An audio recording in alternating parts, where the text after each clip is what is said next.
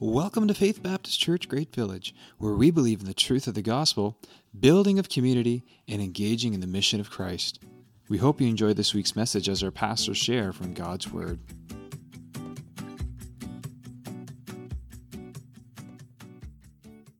Many of you will recognize the name Paul Harvey. Paul Harvey had a daily American radio broadcast, and he told this true story one day that took place around an American Thanksgiving time, and the Butterball Turkey Company had set up a telephone hotline to take calls and answer consumer questions about the whole challenge of preparing holiday turkeys. And one woman called to inquire about cooking a turkey that had been in the bottom of her freezer for 23 years. Now you laugh, but how old are some of the things in the bottom of your freezer? The Butterball representative told this gal that the turkey would probably be safe to eat if the temperature in her freezer had consistently remained below freezing. However, she also said to the woman, even though the turkey would probably be safe to eat, it probably would have very little flavor and would be pretty much tasteless, so she didn't really recommend that it be eaten. To which the lady on the phone responded, are you ready for this? She said, that's what I thought. I'll just give it to our church.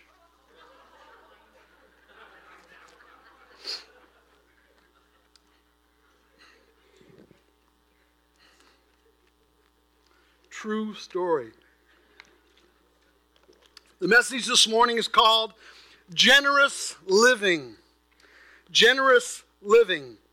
And we're looking, of course, at 2 Corinthians chapters 8 and 9. I'm not preaching on the subject of money this morning, because if I was preaching on the subject of money, I might be talking with you about a host of things like honest earning, good budgeting, proper spending, reasonable saving, smart investing, and of course, generous giving. I might talk with you about what our attitude should and shouldn't be toward money. And I may talk with you about some of the dangers involved with how we relate to money, or the biblical priority of giving through your local church, or what tithing is, and so on, and so on. But I'm not going to be talking about all of those things so much this morning. If you are interested in any of those questions, we have prepared this booklet back, 2010, that does go into some detail with some of the biblical teaching with regard to those subjects. And I have 10 copies there, and you can just help yourself after we're done here. But we're not going to be covering a lot of those things this morning. So our text this morning is 2 Corinthians chapters 8 and 9, and it is the largest and fullest teaching in Scripture on the subject of giving. And it is occasioned by a situation. And here is the situation. Paul, the apostle, was collecting funds to take to Jerusalem to help out the believers there that were suffering in poverty. Let me read a quote to you from Philip Hughes. This is from the New International Commentary on the New Testament. Excuse me. Listen to what he says here. He says, from its very earliest days, the apostolic church had been confronted with the problem of the extreme poverty of the Christian community in Jerusalem, the church's mother city. The preaching of the apostles on the day of Pentecost and on subsequent days had been attended by the conversion of thousands. The material cost to the majority of this great number must have been immense. Listen to what he says. Coming as they did from the background of Jewish fervor and exclusivism, it needs no demonstration that they must have become, in consequence of their conversion to Christ, the victims of social and economic ostracism, ecclesiastical excommunication, and national disinheritance. Their business enterprises must in most cases have collapsed in ruins, and family bonds been heartbreakingly severed. I don't know if you've ever thought of that before, but this was a situation in the early church in Jerusalem, and the historical context for what we read in Acts chapter 4. And I'm going to get Don to bring that up. Take a look at this from Acts chapter 4. You've probably read it before. It says, "Now the full number of those who believed were of one heart and soul, and no one said that any of the things that belonged to him was his own, but they had everything in common. And with great power, the apostles were given their testimony to the resurrection of the Lord Jesus, and great grace was upon them all. And there was not a needy person among them, for as many as were owners of lands or houses sold them and brought the proceeds of what was sold and laid it at the apostles' feet. And it was distributed to each as anyone had need." And we often read those passages along with the rest of those early chapters in Acts. And perhaps we don't appreciate the socio-economic situation that created such an acute need for that kind of sharing in the first place. But that's a little bit of the historical context in Jerusalem, the mother church of Christianity in those early days. It's estimated that 2 years after those that description of the church, the early church, that the church there chose the 7 first deacons in Acts chapter 6 to oversee the distribution of food to the widows in order to take some of the responsibility off of the shoulders of the apostles so that the apostles could spend more time praying and preaching the word, the ministry of the word, it says in Acts chapter 6. Do you remember reading that? And then it would have been 5 years after that again when Paul visited church in Jerusalem for the very first time. You remember, Paul was not one of the 12, and he wasn't even, he was at Jerusalem for his studies, and he was at Jerusalem as an unbeliever, and he was at Jerusalem when he was persecuting Christians, but it was 5 years after the deacons were chose that he actually visited as a believer, as a believing apostle, the church in Jerusalem. And so that was his first real opportunity then to witness for himself the situation of the saints there. And it is rather significant to note that the next visit, after his initial visit, he and Barnabas went up from Antioch with a collection. Take a look, Acts chapter 11, 29 and 30. "So the disciples at Antioch determined, everyone according to his ability," that's an important phrase there, by the way, "everyone according to his ability, to send relief to the brothers living in Judea. And they did so, sending it to the elders by the hands of Barnabas and Saul." Okay? So then, the next time we know that Paul went to Jerusalem after that was for the Jerusalem Council in Acts 15. And you may recall how that all went. But one of the significant things that happened at the Jerusalem Council was the letter that was given to Paul, again, to take, and Barnabas to take back to the church at Antioch. And Paul comments on them sending him back in Galatians 2, 9, and 10, where we have this comment from Paul. It says, "And when James and Cephas and John, who seemed to be pillars, perceived the grace that was given to me," notice that word grace that keeps coming up, "they gave the right hand of fellowship to Barnabas and me that we should go to the Gentiles and they to the circumcised. Only thing they asked us to remember the poor, the very thing I was eager to do." Interesting, isn't it? Remember the poor.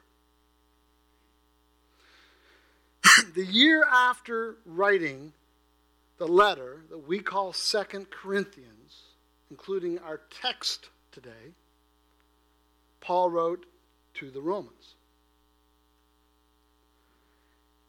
And in that letter, if you look at Romans 15, verses 22 through 27, we read these words. Paul to the Romans, approximately a year after our text was written today that we're going to be looking at. He said, "This is the reason why I have so often been hindered from coming to you."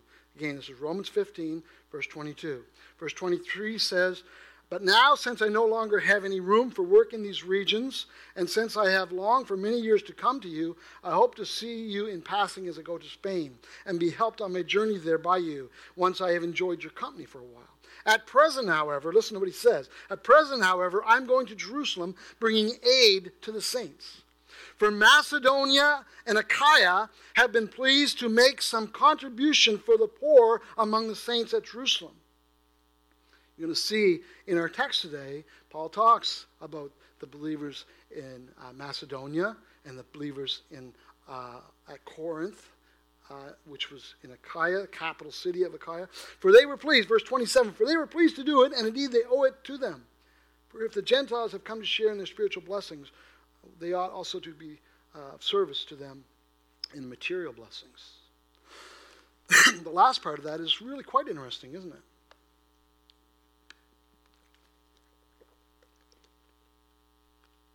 We can understand and appreciate it even more if you think back. We won't go there. We won't take time to go there. But if you go back to chapter 11 in Romans, that's where Paul talks about how the Gentiles were grafted into the tree of the nation of Israel.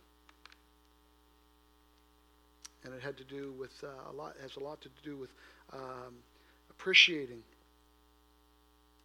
and being grateful and being indebted is the word that Paul used. Indebted. So this trip that Paul's referring to in our text today, that he was talking about there in that passage, this trip was his fifth one back to Jerusalem as a believer. The fourth time he went, he took money for the poor believers there, according to his own testimony in Acts 24:17, when he spoke before Felix, the governor, the Roman governor. So this little survey this morning that we've done, leading up to the text, and we are now going to get to that. This little survey that we have done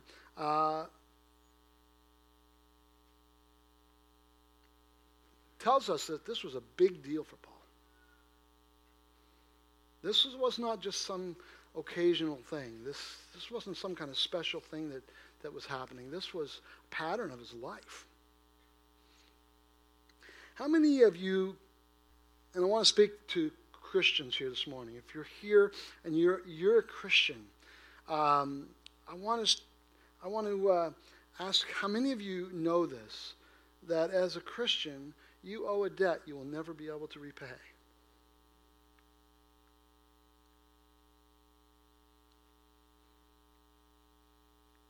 And that debt is not just to the Lord himself either. And that's really important. Take a look at Romans chapter 1. We'll put it on the board. You can turn there if you want, but we'll put it on the screen. On the board. Yeah, it shows you how old I am.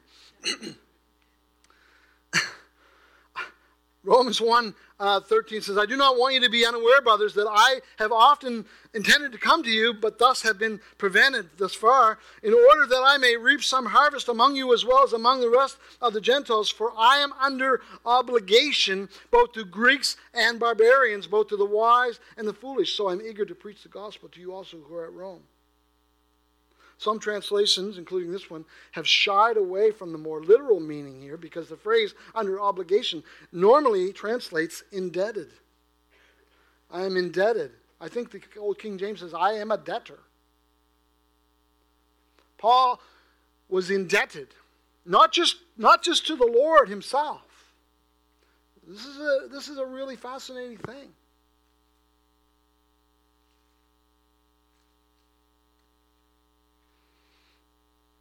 Over in chapter 13, he says this, owe no man anything except to love each other. And again, the King James says, owe no man anything except a debt of love. You owe a debt if you're here today and you are a Christian. You're a follower of Christ. You've trusted your life to him. You owe a debt to him that you can never repay, but it doesn't stop there.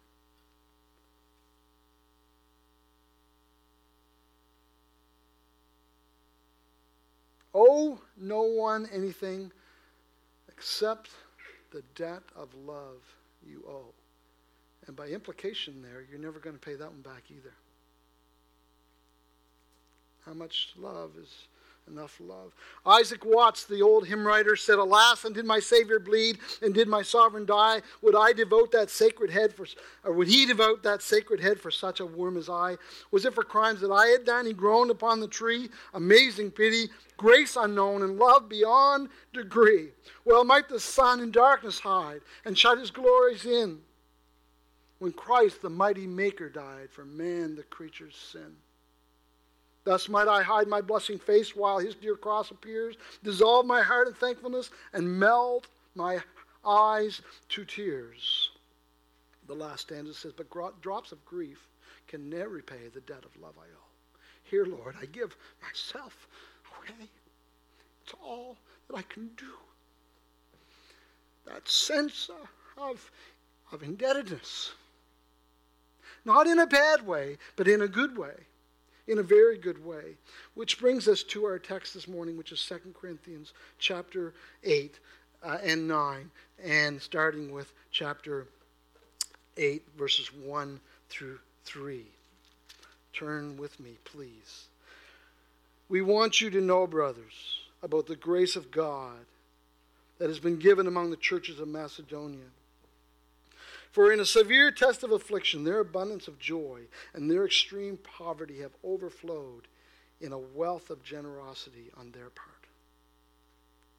For they gave according to their means, as I can testify, and beyond their means, of their own accord." Did you know?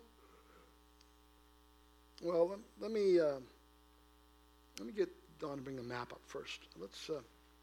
So he's talking about Macedonia, and he's writing to Corinth, right? 2 Corinthians, Church of Corinth. Paul's travels in Asia here. Macedonia, remember the Macedonian call from Troas, Macedonia, and Achaia is down here, and Corinth is right there on the peninsula there. And so he's saying to the Christians at Corinth and Achaia, he's saying, you know, I have to tell you about the Macedonians. I got to tell you about a God thing there. He said, the grace. I want you to know this, verse 1. I want you to know this. I want you to know about the grace of God that has been given among the churches of Macedonia.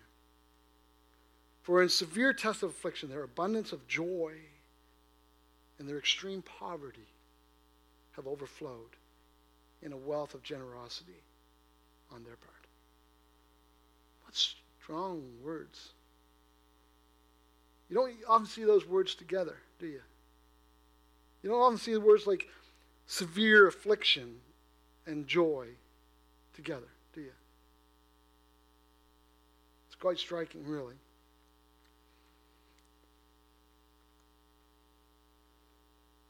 So, was he using some constructive competition? Was he inciting constructive competition? Was he stirring up a sense of rivalry here in this passage as he talked to Corinthians? Was he applying maybe even a little guilt? He's taking up this collection, right? That's doubtful. So what was he doing? Why was he sharing this information with the Corinthians? I would suggest to you that he wanted to inspire them. And there's nothing wrong with that. In fact, we need to be inspired. And it's encouraging. Do you find it encouraging when you see people who have very little giving to help others? It's an inspirational thing, isn't it? Did you know that statistically, you probably know this, but the statistics show in general that the more people have, the less they give. Did you know that? This is not just some kind of what's the word? When you don't actually know something for a fact, but No, not conviction. Anecdotal. This isn't just anecdotal. The statistics actually show that this bears out. The more people have, the less they give. If you think that the great causes and the agencies that serve those causes in our world today are funded primarily by people who are well off, you are wrong.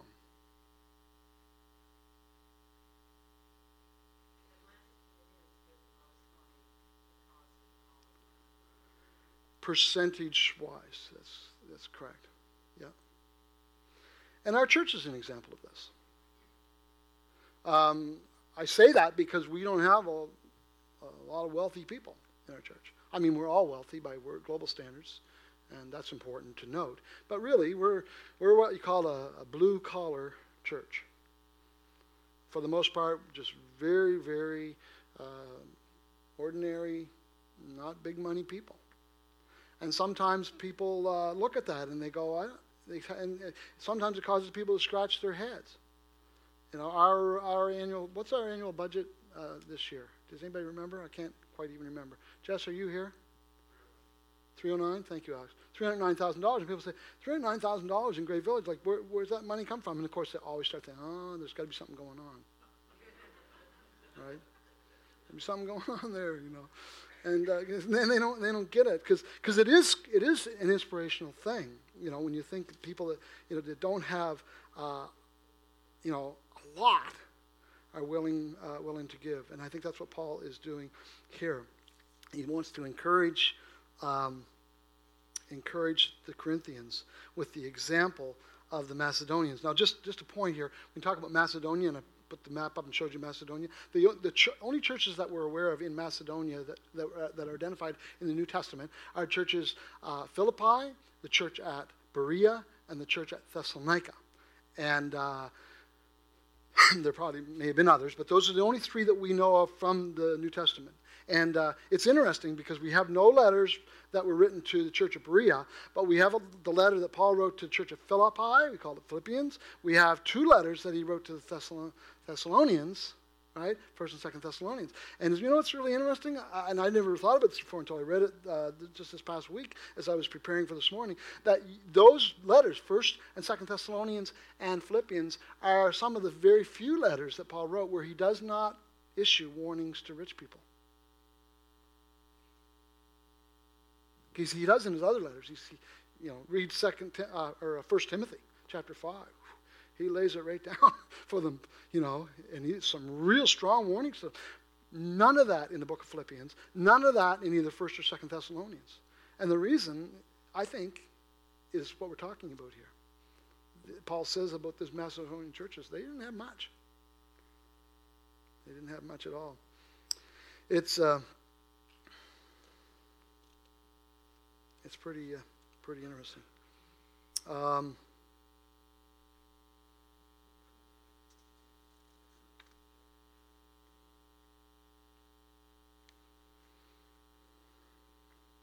What does it mean when it says they gave beyond their means? Did you see that there? Does that mean they gave more money than they had? Well, you can't give more money than you have. So what does it mean? It's literally, it's interesting. It says that they tell me that it means contrary to their ability.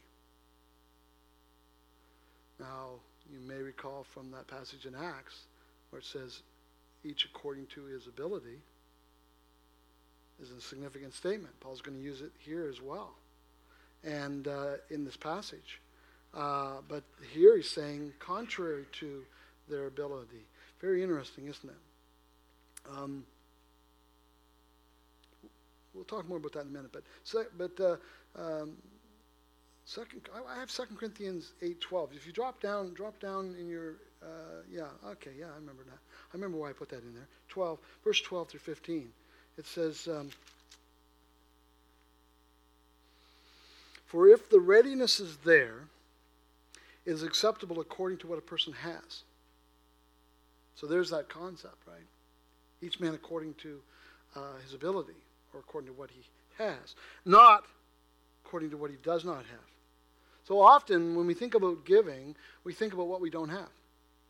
In fact, when we think about anything, we think about what we don't have. When we think about our finances in general, I need to make more money. I need to make more money. I need more money. I need more money. I always tell people, it's not what you don't have. It's what you're doing with what you do have. That's where the solution to most of our financial problems are. But anyways, we won't go there. But here saying has according to what he does not have. It's according to what a person has, not what according to does not have. Verse 13, for I do not mean that others should be eased and you burdened, but that as a matter of fairness, your abundance at the present time should supply their needs, so that their abundance may supply your need, that there be fairness, as it is written, whoever gathered much had nothing left over, whoever gathered little had no lack. So that's in the passage there as well. And that whole idea of fairness, the whole idea of God not expecting us to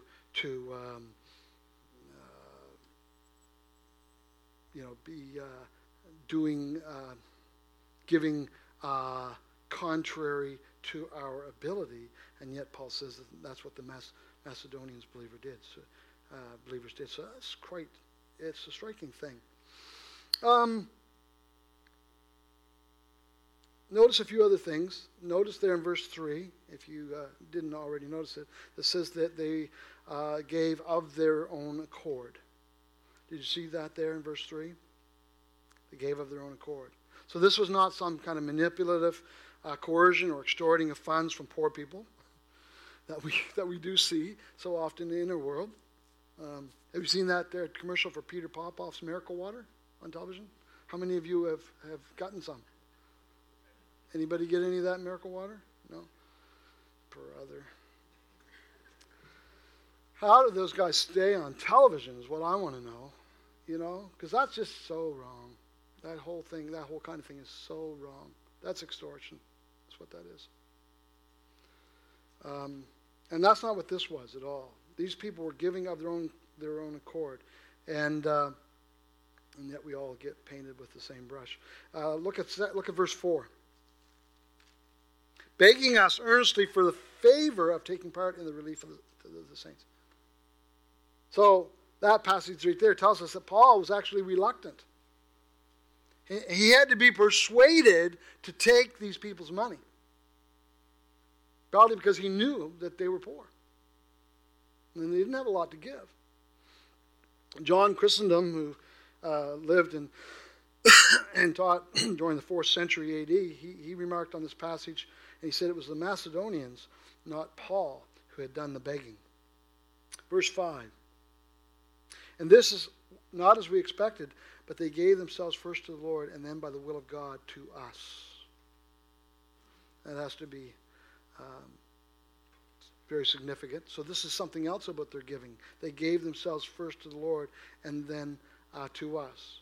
Does this mean first in time or first in importance, or does it mean both? It probably means both.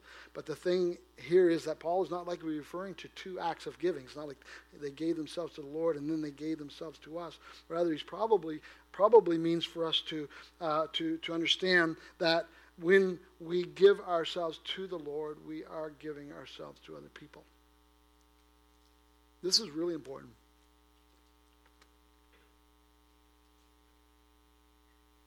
How many of you know that God has no needs? What are you going to give somebody who needs nothing, who has everything, and has no needs? But when we understand what it means for us to give as Christians, then we understand that when we give, we are giving to God first of all. Verses 6 and 7. Accordingly, we urge Titus that as he had started, so he should complete among you this act of grace. But as you excel in everything, in faith, in speech, in knowledge, in all earnestness, and in our love for you, so that you excel in this act of grace. Twice he calls it an act of grace. And he's saying there in verse 7 that they should excel in it. You may recall that the Corinthian church was a very gifted church. It says in in 1 Corinthians chapter 1, it says, verses 4 through 7, I give thanks to my God always for you because of the grace of God that was given you in Christ Jesus, that in every way you were enriched in him, in all speech and all knowledge, even as testimony about Christ was confirmed among you, so that you are not lacking in any gift as you wait for the revealing of our Lord Jesus Christ. So they were a rich church in many, many ways.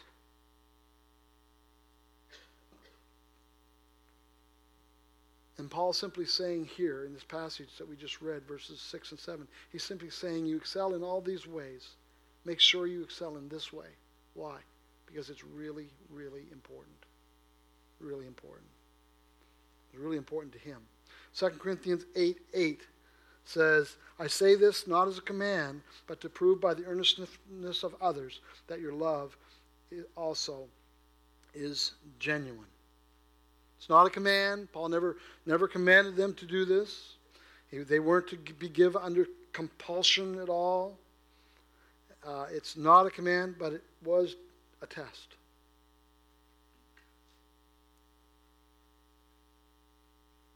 Because life is a test. And their response would most definitely demonstrate the genuineness of their identity as a gospel people, because they knew the gospel. And Paul, as he continues here in verse 9, says, for you know the grace of our Lord Jesus Christ, that though he was rich, yet for your sake he became poor, so that you, by his poverty, might become rich. Notice how personal Paul gets with them.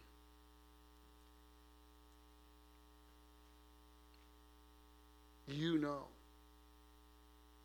for your sake, that you, by his poverty. He's totally personal. Paul makes it very personal because it is personal. Because the gospel is personal. Because God is personal.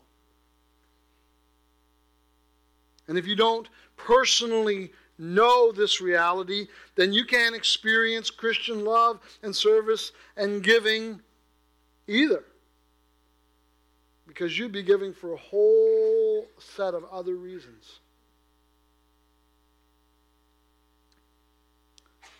But if you personally know, then this is what the gospel looks like lived out in your life. I'm going to keep pushing through here because I got some things later on in chapter 9 we want to get to. Verses 10 to 11 indicate that this collection was something that the Corinthians had actually started some time ago. And there's an indication in the text there that Paul hadn't even instigated this. Verses 12 through 15 we just read a moment ago. Verses 16 through 24 contain some of the procedures that Paul had put in place to ensure transparency and accountability and integrity in the handling of these funds. You could call them internal controls that he put in place, like, for example, the fact that the money collected was never to be handled by one individual at all, ever. And we still use some of those internal controls even today to ensure that things are done right and things are above reproach. And they're important. And they were important, and Paul recognized them as important then. So if you look through those verses 16 to 24, you will see the measures that he put in place to ensure that kind of integrity. And then as we come into chapter 9, verses 1 through 5, we'll read there. It says, now it is superfluous for me to write to you about the ministry for the saints, for I know your readiness, of which I boast about you to the people of Macedonia, saying that Achaia has been ready since last year, and your zeal has stirred up most of them, but I am sending the brothers so that our boasting about you may not prove empty in this matter, so that you may be ready as I said you would be. Otherwise, if some Macedonians come with me and find that you are not ready, we would be humiliated, to say nothing of you, for being so confident. So I thought it necessary to urge the brothers to go on ahead of you and arrange in advance for the gift you have promised, so that it may be ready as a willing gift, not as an exaction. So, this is a rather direct explanation of the situation, rather blunt, but to the point. Paul is saying you need to follow through on this, people. If you don't follow through, I'm going to look bad. You're going to look really bad. I don't know how you feel about that type of blunt comment, but obviously Paul felt he had enough of a relationship with these people to tell them like it was, and it's true, right? It's true. But he says in verse 5, he says, so that, is it verse 5 or verse 7?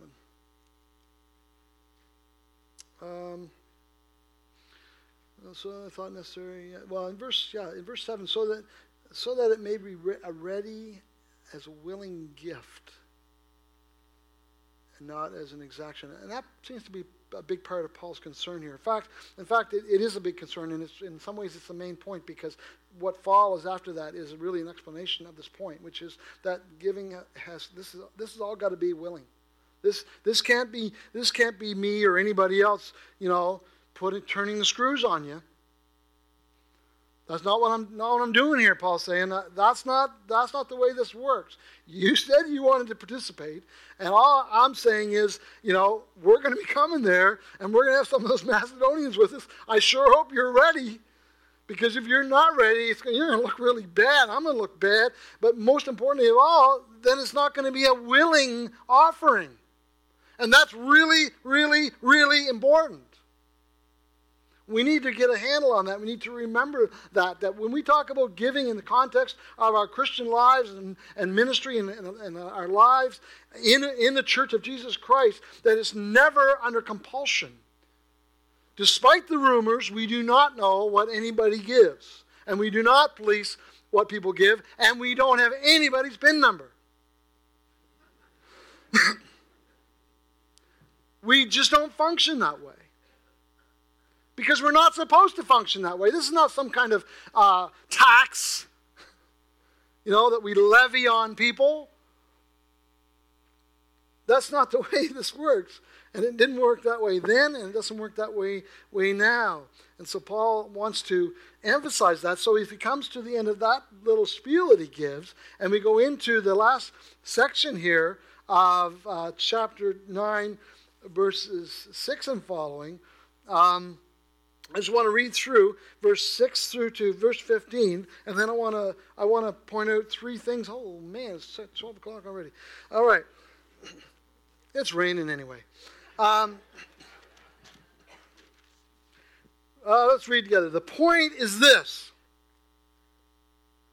Okay, that's what he's saying. The point is this. Whoever sows sparingly will also reap sparingly, and whoever sows bountifully will also reap bountifully. Each one must give as he has decided in his heart, not reluctantly or under compulsion, for God loves a cheerful giver. And God is able to make all grace abound to you, so that having all sufficiency in all things at all times, you may abound in every good work. As it is written, they call that the abundant life, by the way. As it is written, he has distributed freely. He has given to the poor. His righteousness endures forever. He who supplies seed to the sower and bread for food will supply and multiply your seed for sowing and increase the harvest of your righteousness. You will be enriched in every way to be generous in every way, which through us will produce thanksgiving to God. For the ministry of this service is not only supplying the needs of the saints, but it is also overflowing in many thanksgivings to God. By their approval of this service, they will glorify God because of your submission that comes from your confession of the gospel of Christ. Make no mistake, this is all about the gospel and the generosity of your contribution for them and for all others, while they long for you and pray for you because of the surpassing grace of God upon you. And then he ends this section by saying, as Andrea read for us earlier, thanks be to God for his inexpressible gift. Now, I want to say three things as quickly as I can about some of the things coming out of that passage. The first thing I want to say is that the operation, again, there are probably more than three things there that could be said, but the three things that kind of rose up before me was, number one, The operating principle for Christian life and blessing. The operating principle for Christian life and blessing is grace. The way of Christ is not self-protectionist clinging and hoarding, but it is the exact opposite. It is a letting go. It is a giving, just like taking that precious seed, that food, and putting it in the ground. It takes faith. It's the opposite of what makes common sense. But Jesus said it is more blessed to give than to receive. And when it says that earlier that the Macedonian churches, the Macedonian Christians, gave beyond their means, chapter 8, verse 3, I think that is what Paul was getting at. He was saying they trusted God. They were putting their futures in God's hands. They were giving beyond their means or beyond their ability because they realized that this was not about their abilities. It's about God's abilities to care for His people. That doesn't mean it's wrong to plan ahead or wrong to save, but the question is, where's our hearts at? Because Jesus says where your treasure is, there will your heart be also. Back in 8:15, chapter 8, verse 15, Paul quotes from the Exodus about the manna. If you caught that passage when we read through there, it says, he who gathered much had nothing over, and he who gathered little had no lack. We need to ponder that. We need to think about that. We need to think about what that means and why it's there and why it is significant. He who gathered much had nothing over. He who gathered little had no lack. Those who thought, well, I'm going to gather more so I'll have a whole bunch of manna. The next day it was all rotten. Why did God do that? And in the context, it's so clear. Because He wanted them to know that the manna would be there tomorrow on the ground from Him. Because He said, you need to learn this lesson, that man does not live by bread alone, but every word that comes forth from the mouth of God.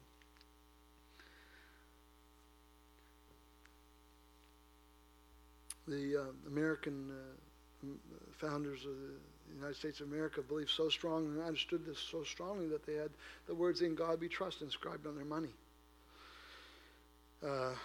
Not sure how many Americans really still feel that way, and we're probably worse off than they are, but anyways, that's another story. Number 2, there is more joy to be found in giving than almost anything else in life. The word is translated cheerful. God loves a cheerful giver. It is the Greek word hilaros. And when you hear that Greek word hilaros, it probably, maybe, sounds a little bit to you like an English word. And that would be the word hilarious. And you'd be right, because that's where the word hilarious comes from. It comes from this Greek word, hilaros. God loves a hilarious giver. You know, when's the last time you put your offering in and just cracked you up? Like maybe if it was a quarter, that would crack you up. But hopefully that's not why you were cracked up. There's a connection here between trust and joy. And I know we're running late, but don't miss this. There's a connection here between trusting God and having joy in your life. Because there is a sense of abandon. There's a sense of abandon that comes with trusting, not unlike what you experienced when you were a child. Because a generous life is a joy-filled life. A generous life is a joy-filled life.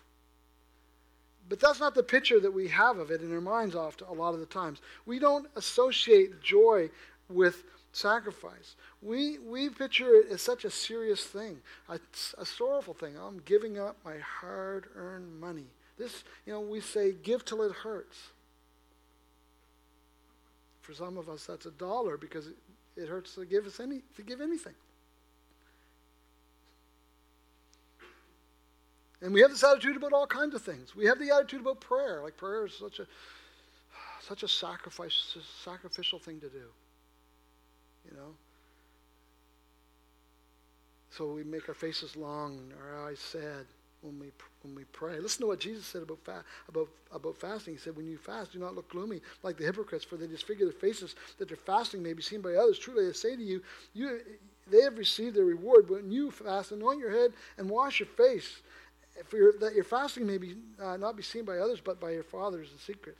But we like to take that miserable posture, you know, so often in our lives. It's like, this is really hard. It's really hard.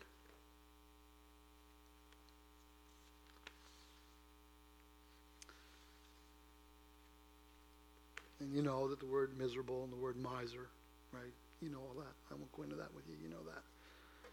But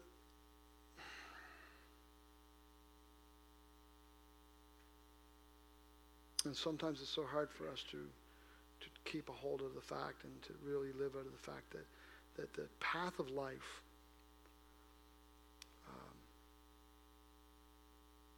the path of life and joy and blessing, it's not getting, storing, and hoarding, but it's giving.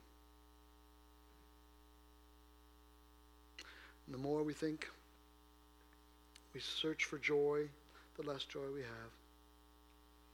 And the more we live for ourselves, the less joy we have in our lives. And as I said, the point is that very, very few things in life will give you more joy than giving. And then the third thing and the final thing is that God is glorified when we give like this. That's in the passage there. God is glorified when we give like this. God gets the honor and he gets the credit that he deserves. And it's not just in the giving either. It's in our attitudes. And when we respond, the attitudes of our heart, trusting him and responding in love to others, just as if we were children of God, frolicking along the path of life, trusting in his faithful care. It's part of what it means to be his child, to live as his child in this world, to be a generous person. Now, in chapter 8, verse 1, Paul starts this whole conversation by referencing the grace of God in the lives of the Macedonians. And then as he talks on through the passage in verse 6 and verse 7, he twice refers to this as an act of grace. And then Paul ends the whole section with the words, "Thanks be to God for his unspeakable gift." And there in the middle of the discussion in chapter 8, or in 2 Corinthians chapter 8, verse 9, "For you know the grace of our Lord Jesus Christ, how he was rich, yet for your sakes he became poor, that you through his poverty might be rich." And the emphasis throughout is on the grace of the Lord in our lives. Now, Paul was talking here about money because he was taking up this collection, but really, this is about a lot more than money. I hope you can see that this morning, because Jesus didn't give us money. When it says, you know the grace of our Lord Jesus Christ, that he was rich, became poor, it wasn't talking about money. This is about so much more than money. Money is helpful as an indicator because Jesus says, where your heart is, there will your treasure be also. But this is about way more than money. This is about your heart.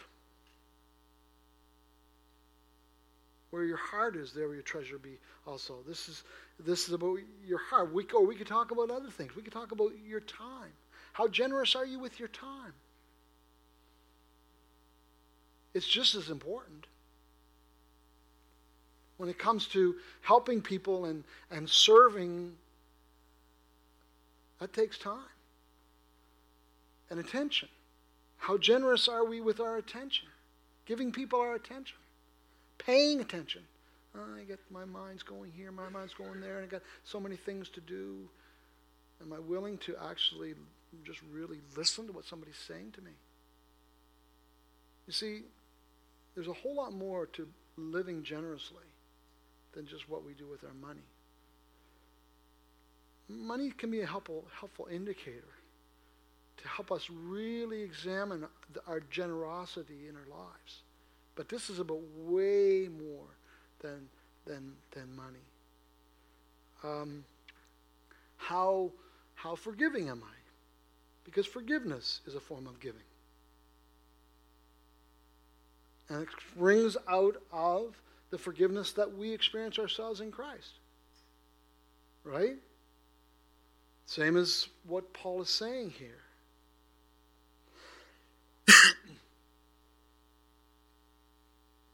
How generous are we with our praise? Think about that for a moment. Now, you're going to have to be generous with your attention to be generous with your praise.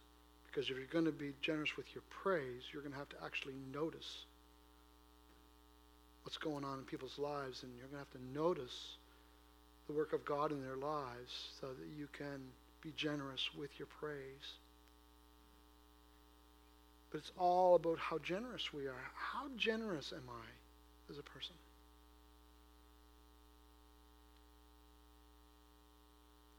Am I one of those people that expect a lot from others? Am I a demanding person? Because it's hard to be a demanding person and be a generous person. Am I what my dad would call a real stickler? Be careful what you expect of other people.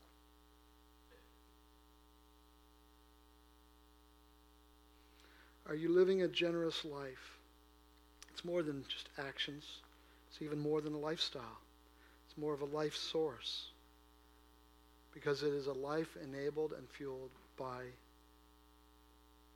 the grace we experience from God. When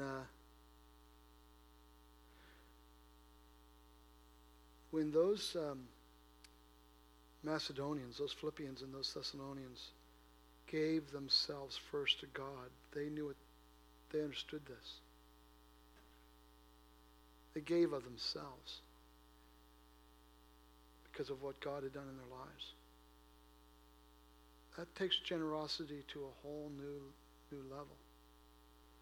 And if we're really going to understand the kind of grace that the Bible talks about when it talks about the grace of our Lord Jesus Christ, the grace that transforms us, then we're going to have to take a really good, hard, long look at what it means to live a generous life in all the aspects of it. Am I a generous person? Am I generous in the way I interact with people, the way I relate to people, my demeanor? Do I give myself, my heart, my time, my money, my life to God first, and then to others consequentially? But it all hinges on this. It all hinges on this. Do you know the grace of the Lord Jesus Christ, who, though he was rich, became poor, that you, through his poverty, might be made rich? Do you know, when Paul said that, he wasn't talking about knowing something like where Arizona is. He was talking about the kind of know where it says, and Adam knew Eve. That kind of know. That relational, close, intimate, relationship with someone. Do you know Jesus like that? I'm going to get you to stand. If you have any questions or comments that you would like to offer, we do have the podcast that Alex mentioned earlier, and I encourage you to do that. You can email me. My email is there on the screen right now. It's really easy to remember, I think. And we would love to hear from you. I would love to hear from you. So,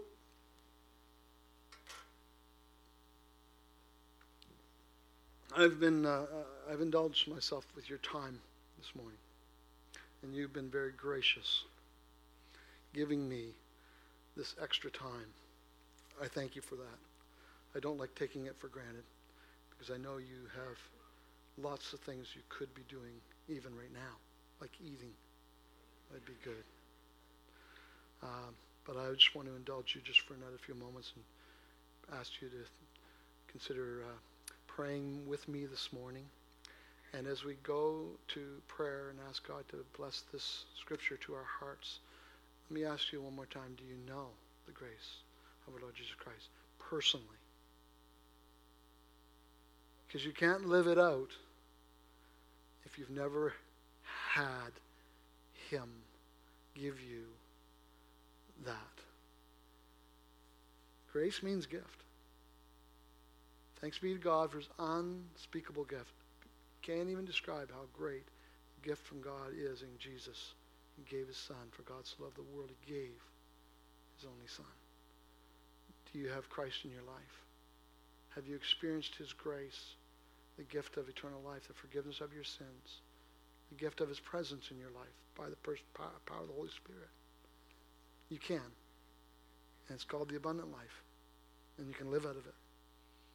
And you'll experience the joy of the Lord in your life and the blessing beyond measure.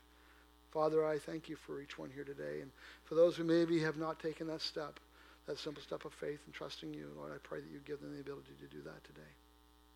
Even now, Lord, that they might reach out to you by simple, humble faith and just say yes to Jesus. Lord, I thank you for dying on the cross for me.